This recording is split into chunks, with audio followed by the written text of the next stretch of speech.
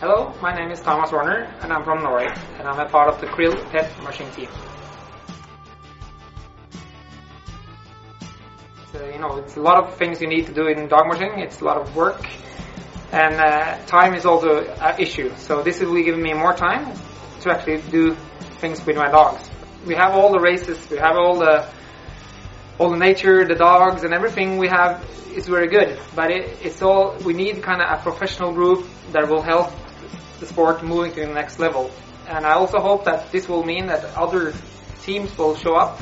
So it will be not only the Krill pet mushing team, but it will also be different teams that other mushers will benefit from. This season I'm going to race the feminines race and I'm going to race the females race. We're also going to do a race called Mush Synfjell, which is a smaller race.